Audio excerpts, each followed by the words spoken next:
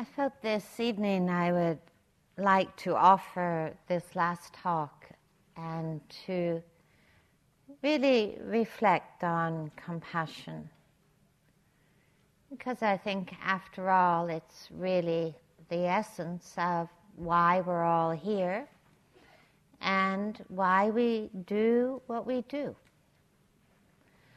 I'm going to start by just relating to you a couple of stories. When I was 17, a rather deranged teenager, actually a considerably deranged teenager, I rather unexpectedly found myself in India. It wasn't a plan. Anyway, that's another whole long story. And I just hated it. And so I quickly fled to the foothills of the Himalayas and found myself in this small town where the Dalai Lama had set up home. And it was a very small village, really, of Tibetan refugees. And I was pretty astounded because this was a group of people who very recently had lost everything and almost on a daily basis new refugees were coming down from the mountains.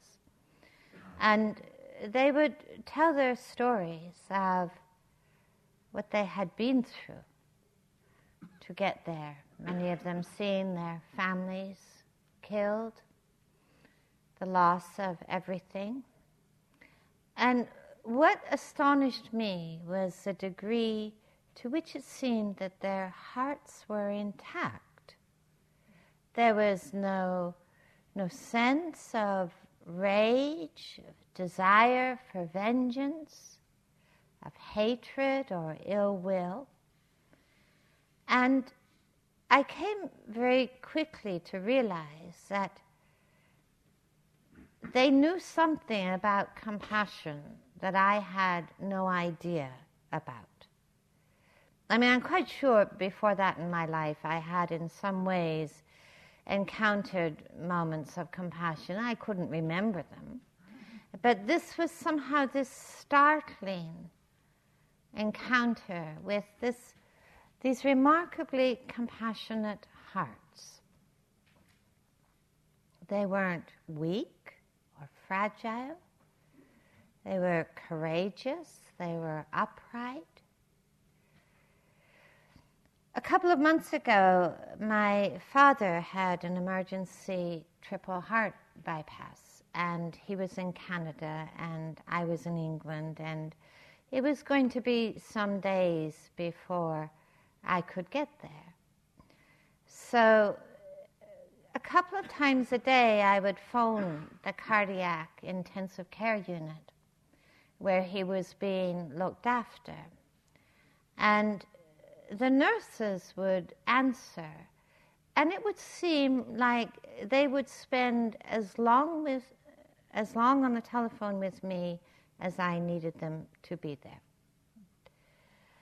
And I was equally astonished at their seemingly somehow this very natural compassion. And my father, as often in these ICUs, had, a nurse assigned to him. And he put her in the emergency ward in his post-operative delirium, as I think often happens in cardiac surgery. He put her in the emergency room with a sprained wrist. And, I called and I was falling all over myself, apologizing, and, my father is with you in the emergency room. And she would just listen and she would say, it's not him, It's not him, It's the drugs. It's not him. And it also struck me these people in the ICU, I don't know if they'd ever had any training in mindfulness. Very unlikely that they were Buddhist or anything else. But they knew something about this very human compassion. And the seeds of compassion, I think, live in our hearts. And compassion is certainly the very essence of a spiritual path of awakening and practice. This, in a way, this whole path is dedicated to understanding suffering, the causes of suffering, the path to its end. Behind me, you see the Buddha statue and you see the statue of Kuan Yin. The Buddha statue is meant to embody the wisdom element. The Kuan Yin statue is meant to embody the compassion element. You notice they are of equal stature. And in this teaching or tradition, it is wisdom and compassion are likened to being the two wings of a bird, inseparable, interwoven.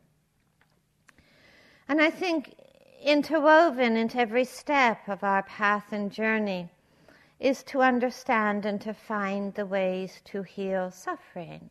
And I think in that journey, even now, research tells us compassion is not an optional add-on to the path of healing, that it is central to the path of healing. And there is in this tradition the encouragement to let compassion, to allow compassion to be our deepest motivation and aspiration. As I'm sure you have reflected on this in your own work. I want to read you a dedication from the Tibetan tradition that I find very lovely. It says, "May I be a protector for those in danger, a guide for travelers on the way. May I be a boat or a bridge for all those who wish to cross the water. May I be a lamp for those who need light. May I be a place of rest for those who are tired.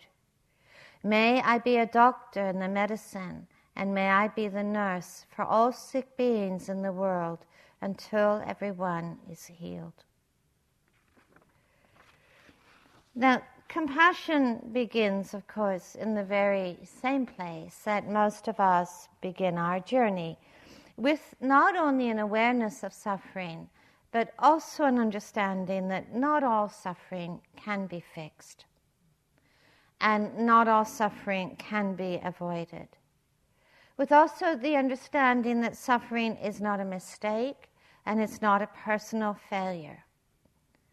And the questions that arise from that awareness is really, how can suffering be healed in ourselves, in the world?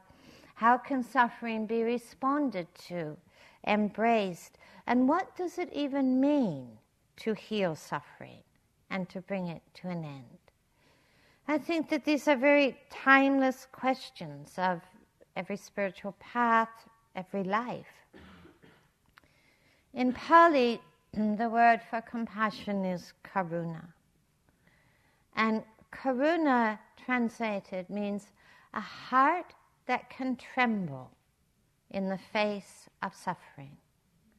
A heart that can tremble in the face of suffering.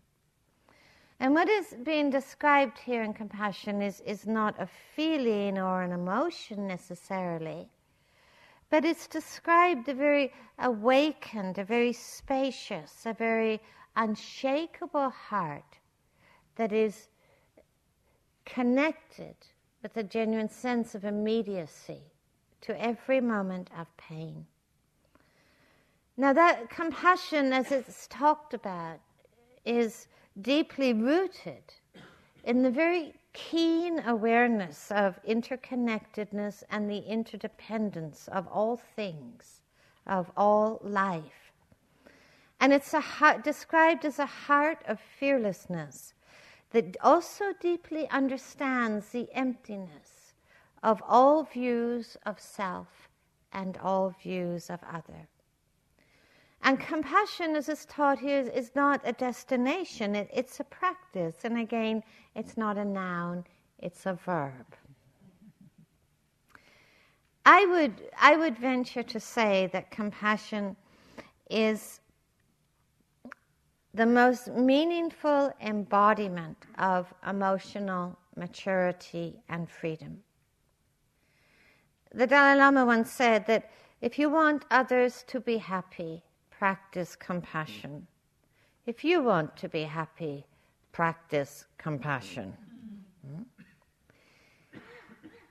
It's, I think, obvious to us that for the heart to tremble in the face of suffering, first, we need to be awake. We need to be aware. For us to learn to be open and steadfast in the face of suffering, we need to find the ways to stay near to pain, to stay near to suffering. In the path of mindfulness, we're encouraged to contemplate the body internally and externally, to contemplate the story of our body and to contemplate the story of all bodies. We're encouraged to contemplate feeling internally and externally, to contemplate the landscape of our heart and to contemplate the landscape of all hearts.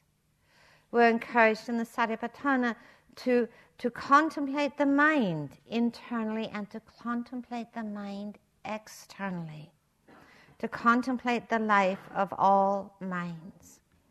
The way that I read this teaching in the Satipatthana Sutta is that it's an encouragement to honor and to respect and to know our stories, but it's also the encouragement to reach beyond the boundaries of our stories, to know our stories well and to know that they are a microcosmic view of all stories. And I think this is an encouragement that nudges us towards the language of us. Rather than the language of I and you, the language of we, the language of us. It's to nudge us towards an understanding of our interconnectedness and the compassion that allows us to see ourselves in others and others in ourselves. And to learn what it means simply to be steadfast in the magnitude of suffering that is held within all the stories. And what does it mean? I think people often, those of you who've read the Satipatthana Sutta, often think, well, what does it mean to contemplate internally and externally? We do see that the world, as one author put it, is not made of atoms, but the world is made of stories. And the world as we know it is a world of interwoven stories. This room holds a world of stories, and they're all unique in so very many important ways, and yet they're just listening to each other today, listening to each other yesterday, listening to each other in the interview groups. We can't help but notice the universal themes that run through our stories. If we reflect upon our own stories of loss and disappointment that we've been asked to meet and embrace, the way, if we reflect on the ways in our lives that we've suffered through rejection or blame, the heartache of despair or loneliness or fear, if we think of the story of our body and some of the pain and the illness that we've met or maybe meeting right now, if we think of the story of our minds, not only with their loveliness, but the way that they can torment us with obsession and self-judgment and blame. If we think in our stories, each of our stories, of the adversity life has brought and some of the afflictions our mind has brought. And then if we just were to expand our awareness just a little, sense the people on either side of you, the people you've sat with and listened to over these days. And do we imagine that anyone in this room has been exempt? Could we imagine still that there's anyone in this room who has not met or has not been asked to meet their own measure of hardship and adversity? I mean, is there even one person in this room who doesn't know what it means to be lonely, or to struggle, or to be afraid? Is there one person in this room who can say that they're exempt from pain and illness and death? It is the story of life. It does not diminish the universality of those themes. The universality of those stories does not diminish or lessen in any way our own story.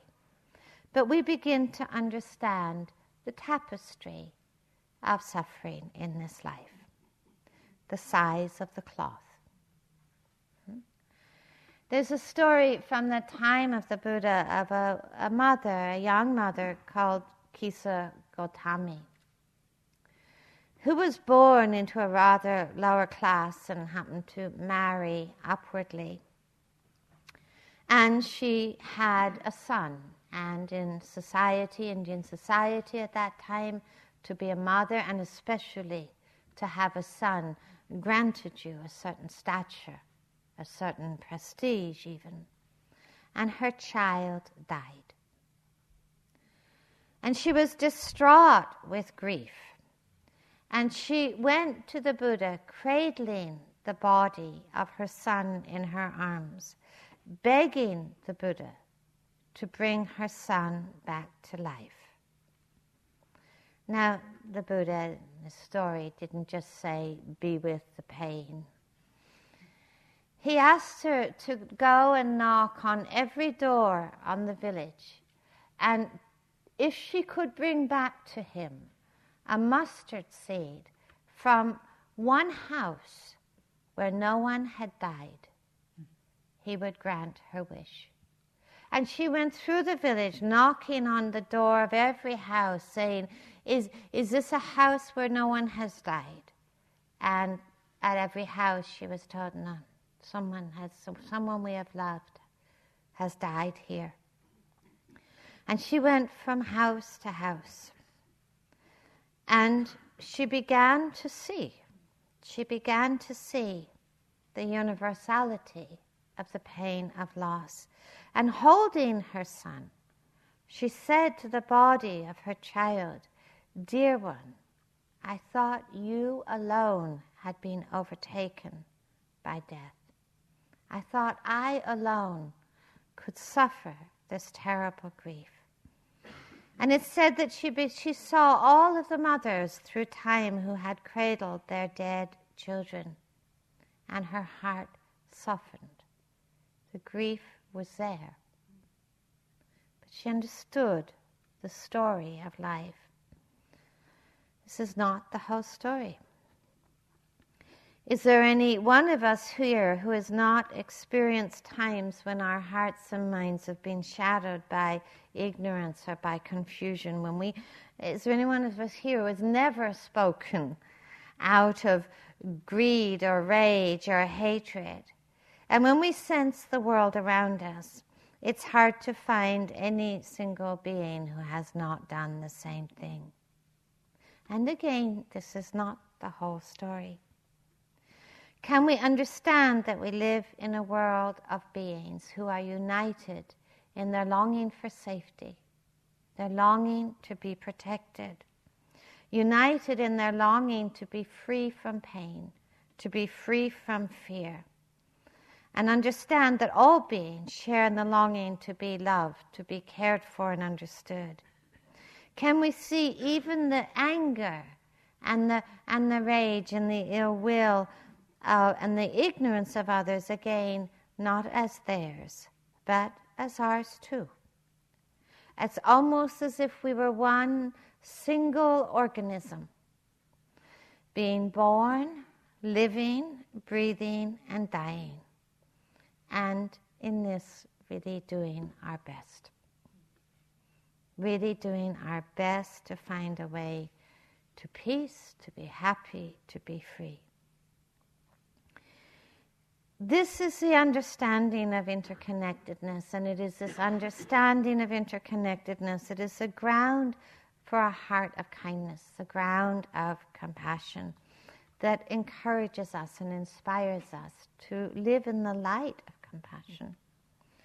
Milarepa, one of the great Indian teachers, he once said, "Just as I instinctively reach out to care for and heal a wound in my leg as part of this body, why should I not reach out instinctively to heal and care for a wound in another wherever it exists as part of this body?" I think out of this understanding of interconnectedness, there can rise a very natural and wise compassion. There is suffering. There is a trembling of the heart, and there is an instinctive reaching out, a gesture of unconditional compassion. Compassion is not a response of passivity, and compassion doesn't pass through the filters of, is this a worthy pain? Is this an unworthy suffering? What am I good enough to respond? Or do I deserve the response of compassion? There is no blame and no hierarchies in the landscape of suffering, and there is no blame and no hierarchies in the landscape of compassion. The Dalai Lama once said that compassion is the radicalism of our time. And I've reflected on that a lot and endeavored to understand what he means, what is radical about compassion.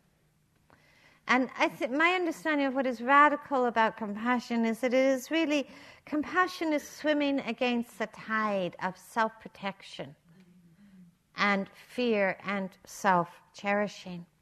Two of some fairly predominant themes in our world and in ourselves. You know, how many times, you hear the message, look out for number one, pursue the dream of a perfect life, get as much personal happiness as you can find, doesn't really matter how many people you step on the way. Just do it, get it together for yourself. I think many of you probably remember last year when that plane crashed in the Hudson in New York and everybody survived. And I don't know if any of you read any of the stories or the accounts of people after they, got off the plane and all that stuff. And I read this remarkable story. And, it said that a few survivors recounted that when the plane landed, that there were those who trampled over the heads of everyone in order to get to the exit door first. And there were those who went up the aisle trying to help the elderly and the people with small children get off the plane, put their coats around them. And we'd all like to think, wouldn't we, that we're the ones who go up the aisle helping everybody else off, And we would hate to think of ourselves as being the ones who kind of stormed up the aisle, tramping on old ladies' heads, and squashing children. Do we know? Do we know how we would respond? Do we actually know? You can really see in the times of greatest fear and in the times of greatest danger how often that movement towards self-protection, really does rise pretty much to the forefront, doesn't it? Even on retreats, I've seen it. Have you ever had the experience of a retreat running out of food? Until that moment, everybody's been so patient about going to lunch. I only need to run out of food once, and there's a stampede out of the hall. I got to get first in the line. It's not going to happen to me.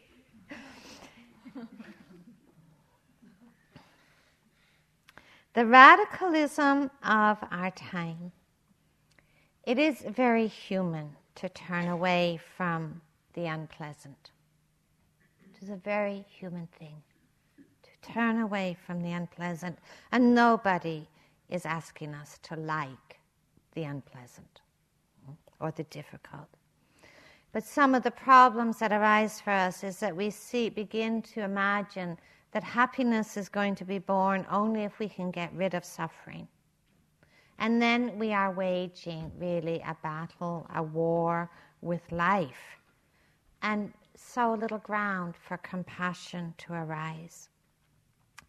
I think the fertile ground for the birth of compassion really lies in our willingness to embrace suffering. Now, it is very important to acknowledge that, self-protection, self-consciousness, and all the anxieties that arise from them are really part of the human condition. They're not something to be ashamed of, and not something to judge. They're not something to call bad. But they are something to understand and to begin to see that in truth our attachment and preoccupation with self-protection actually doesn't make us happy, but it makes us suffer more. So compassion is not an encouragement at all to move from self-protection to self-loathing or self-denial. Compassion is not an encouragement to start blaming or shaming ourselves in the moments when we feel self-centered, but again to really look very fearlessly and wisely in the eye of self-preoccupation and ask ourselves, does this really lead to suffering or does it lead to the end of suffering? And maybe out of the understanding that self-cherishing really does actually create a lot of pain in our lives, we can begin just to hold it a little bit more lightly and to widen our circle of concern, to widen our circle of cherishing, to cherish and be concerned for the well-being of all beings, really actually to know that my happiness is really directly linked to your happiness, that my fear is really directly knitted together with yours. And in a real sense, the depth of our happiness, in our lives, I think, is equal to the depth of our relatedness, inwardly and outwardly. The Dalai Lama even said, I have found that the greatest degree of inner tranquility comes from the development of love and compassion. The more we care for the happiness of others, the greater is our own sense of well-being. Cultivating compassion for all puts the mind at ease. I love the simple way. It just says these like these really incredible challenges. Just cultivate the mind of compassion for all beings. You'll be much happier. But compassion does counter the tendency to fear, to resist, and to avoid suffering, the tendency to turn away from pain. We might say that the tendency or the inclination of compassion is to turn towards pain, is to turn towards suffering. Dogen once asked his teacher, what is the mind of compassion? And his teacher answered, it is a soft and flexible mind. Dogen asked, what is this soft mind?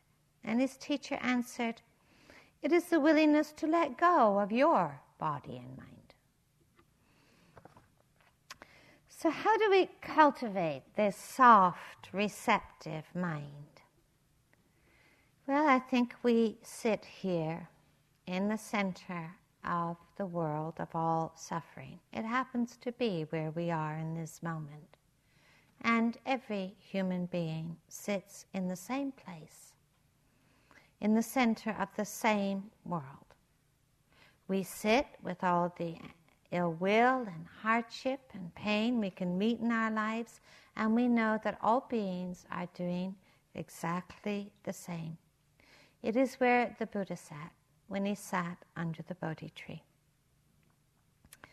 And we're learning to open to that truth.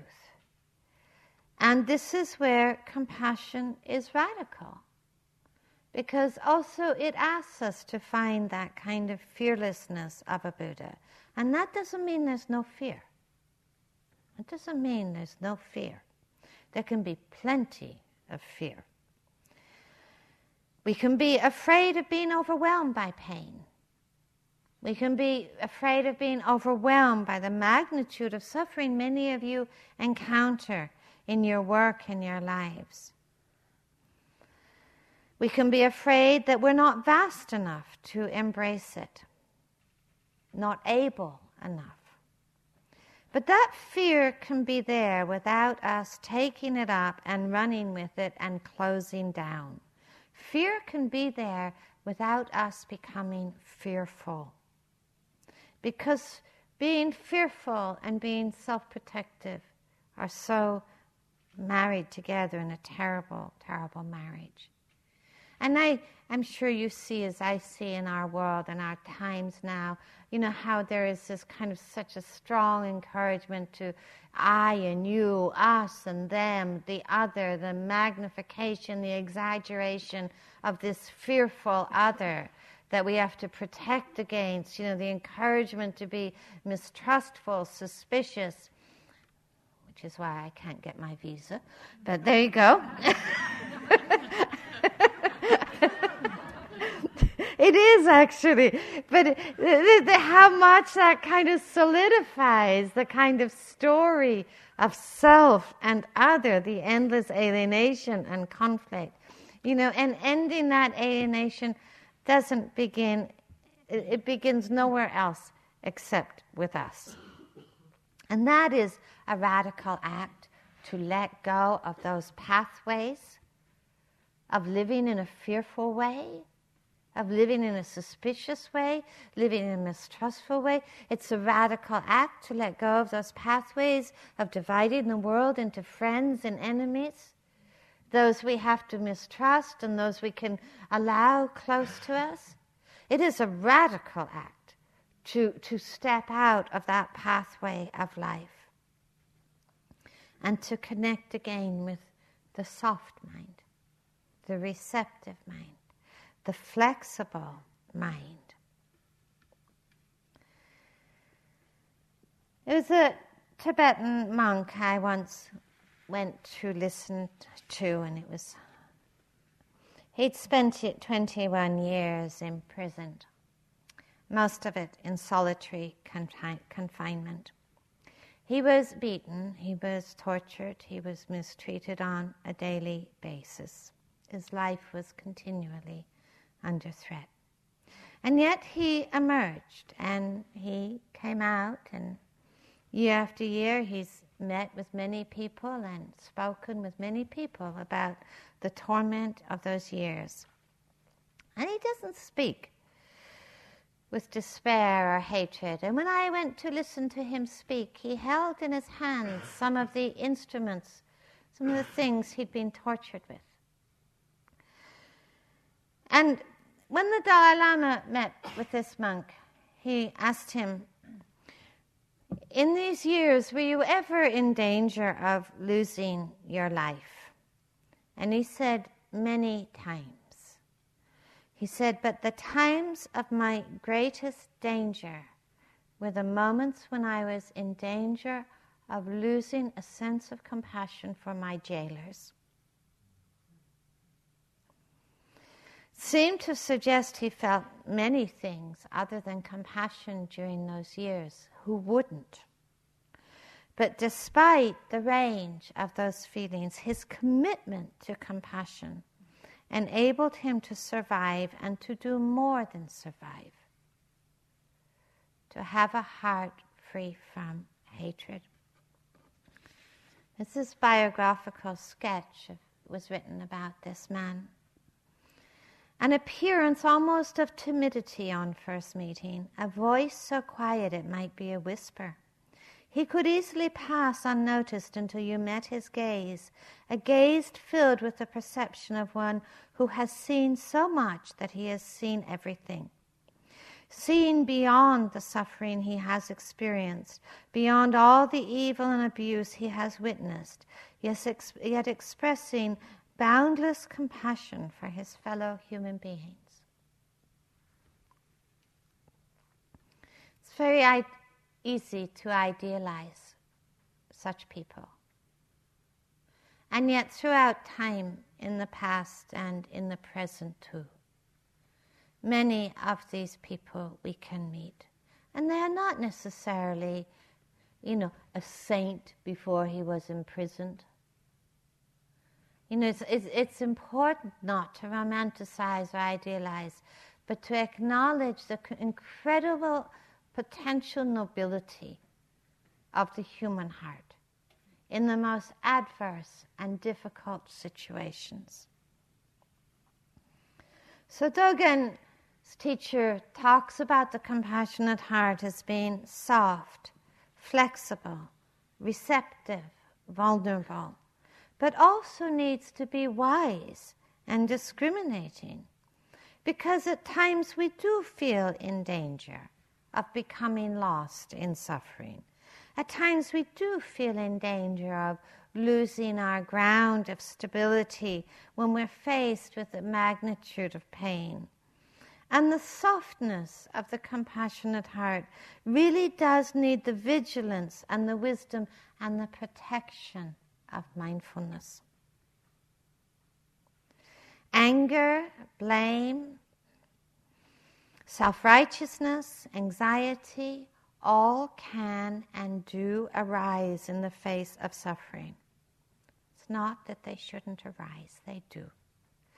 But we can learn how to surround them with equanimity and acceptance and spaciousness. Allow them to arise and pass the currents of those emotions without becoming lost in those currents. We can know how to listen and learn how to listen.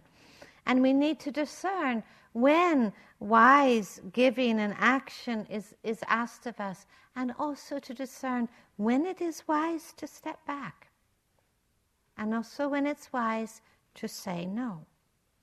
We need to listen inwardly to the signals of our own hearts and minds when they are signaling distress, because sometimes they are the moments not when we try to be compassionate, when we try to show up. Sometimes that distress is telling us it's the time to pause, it's the time to rest, it's the time to step back, it's the time to reclaim the steadiness of that grounded heart.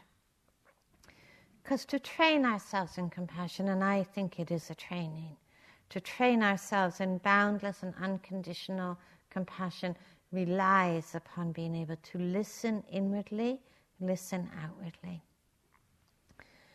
So when does compassion most easily falter? Well, I think there's two grounds. I know this, at least this is true in my experience. One place for the ground where compassion easily falters is on that rocky ground when day after day you might show up in your work and face pain and suffering. You open your eyes, you open your hearts to the magnitude of pain in this world, and you have a sense it is impossible. It's impossible to make a difference, impossible to bring suffering to an end. And then the other place where compassion easily falters is in the face of ignorance, in the face of those who abuse, misuse, who perpetuate suffering, who inflict harm. And recently I read a story about a woman in a refugee camp in Darfur. And she said if she went out to fetch water in the morning, she risked the almost certain possibility of being raped or even killed. If she didn't go out to fetch water in the morning, she risked the almost certain possibility that her children would die of thirst. I use one story amongst countless stories of people in this world who are faced on a daily basis with unimaginable choices and unimaginable suffering. And I think we are asked to imagine. We are asked to accept the impossibility of ending all suffering and to act as if it was possible to do so. To accept the impossibility and to act as if it's possible to do so. Certainly in the teaching of compassion as I was trained, empathy is the ground of compassion. I mean, we can't actually feel another person's feeling or experience their heart or life. But we know we live with a heart and a life. And we know we live in our heart with its capacity for hatred, for love, for fear, and the longing for the freedom from fear. In the Bodhisattva vow, the commitment of compassion, in the Mahayana tradition, it says, although suffering is endless, I vow to end it.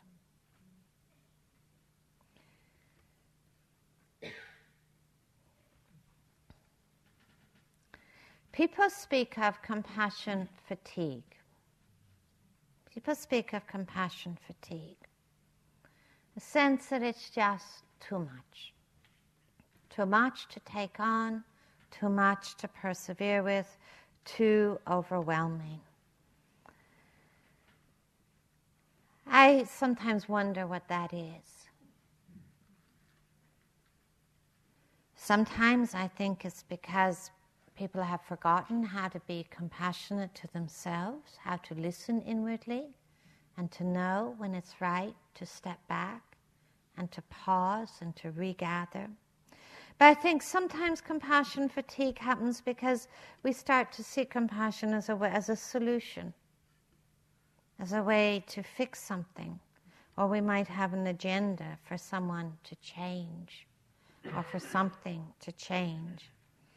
And I think so often in this practice we're asked again and again to find that depth of listening, that depth of connectedness and compassion that asks for nothing in return, and to act and live in a way as if it is truly possible to heal the suffering of all beings, and to do this in the face of the seemingly impossible. Kuan Yin, translated from the Chinese, means to one who listens to the cries of the world. One who listens to the cries of the universe. I think taking our seat in compassion is really finding that willingness to listen, to gently align ourselves with the commitment to protect, the commitment to heal, to protect our own hearts from despair and ill will and resignation and fear, just as we would wish to protect others. And every moment we do that, in some real way, I have total confidence that we are lessening the mountain of suffering in the world. And in doing so, we are protecting all beings. Now, the second place where compassion easily falters, and I think this is the hardest one, is in the face of people who really do in their lives perpetuate violence or suffering or pain, who abuse, who kill, even those who in much less extreme ways harm, judge us, blame us, speak harshly to us, accuse us, ignore us. In one of the traditional Buddhist texts, the Visuddhimagga, it describes this way of practicing compassion. It says, first invite into your attention all of those in this world who are suffering, who are innocent, who are blameless, a child with cancer, an elderly person just struggling to make it through each day, A person caught up in a natural catastrophe, a natural disaster, in a war that is not of their own making. Reflect on them, invite them into your heart. Sense your response. Then it says, go from there, invite into your heart someone who causes pain. And to see the suffering that is twofold. The suffering that is inflicted on others, and the suffering of the violent, enraged, confused, ignorant heart. This is a hard one. This is a really hard one. What does compassion mean in the face of ignorance and harm? Sometimes it means the fearlessness of saying no to the cause of suffering. It is what an ethical life is. To reach out. No, certainly compassion is not about condoning harm or condoning ignorance. It means reaching out to protect where protection can be offered, to be a friend to those who have no friend, to be a refuge to those who have no refuge. But compassion doesn't always try to explain ignorance. Suffering is suffering. And again, it is coming back to knowing that at times too, we too act in ways that are born of confusion. Just as no being is exempt from suffering, it is hard to find any being that is exempt from ignorance. And compassion is about not meeting ignorance or confusion with more ignorance and confusion. And in many ways, our compassion needs to be equal in size, not only to the suffering in the world, but to the confusion and ignorance in the world. Ryokan, he once said, "Oh, that my monk's robes were wide enough to gather up all of the people in this floating world."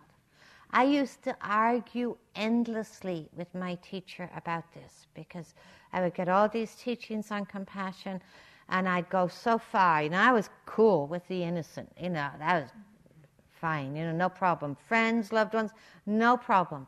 Got to this part about people who harmed, and he would say, "Swallow the blame." And I'd say, "No way." And he'd say, "Swallow the blame." And I'd say, "No way. I swallow the blame. These folks are going to get away with it. They won't know the harm they're doing. They're going to keep on doing it." He'd say, "Swallow the blame." And I started to understand that swallowing the blame was not anything about justifying the suffering or anything like that, but it was actually liberating the heart to be able to respond. It was actually liberating the capacity to liberate the response, liberate wise action. That blame, what did blame do? More alienation, more estrangement, more disconnection, more suspicion, more fear.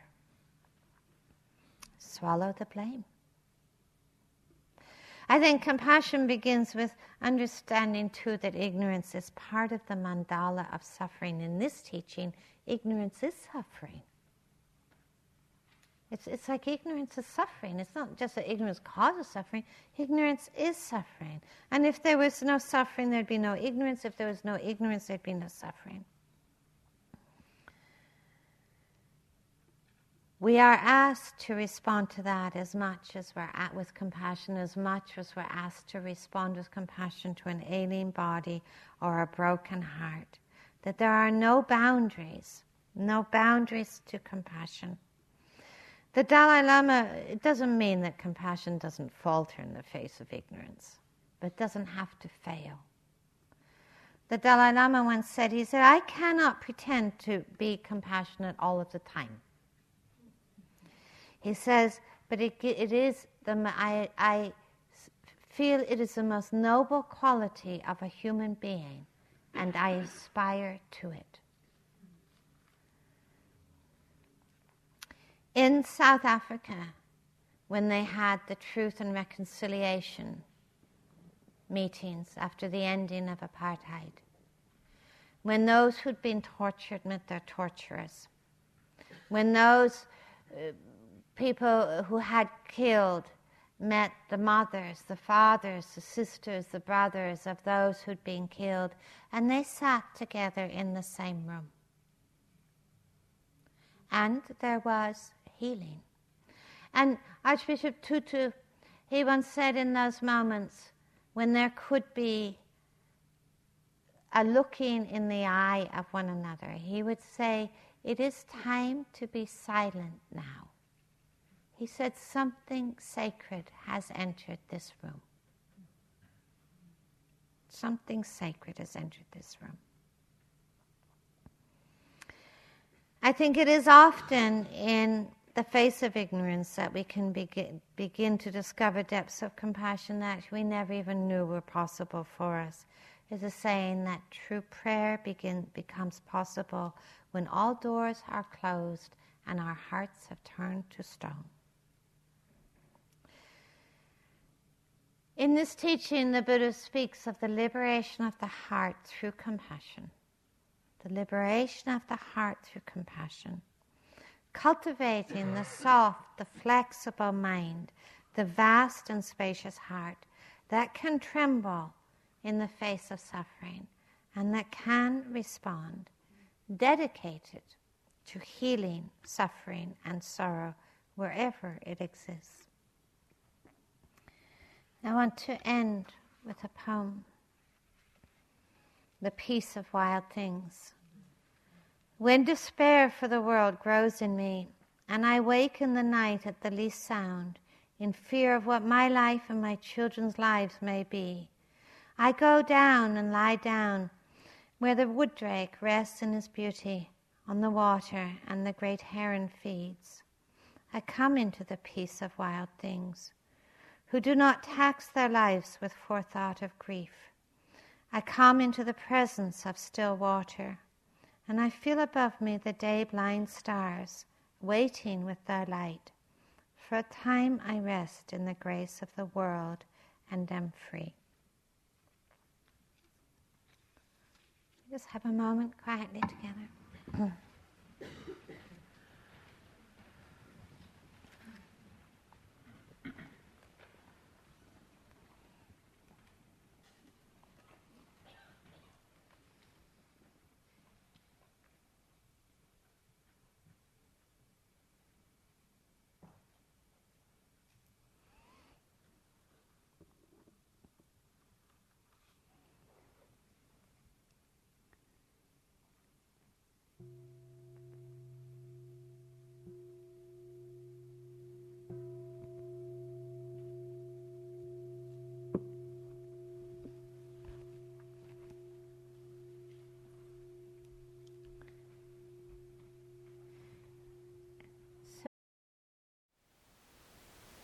Thank you for listening.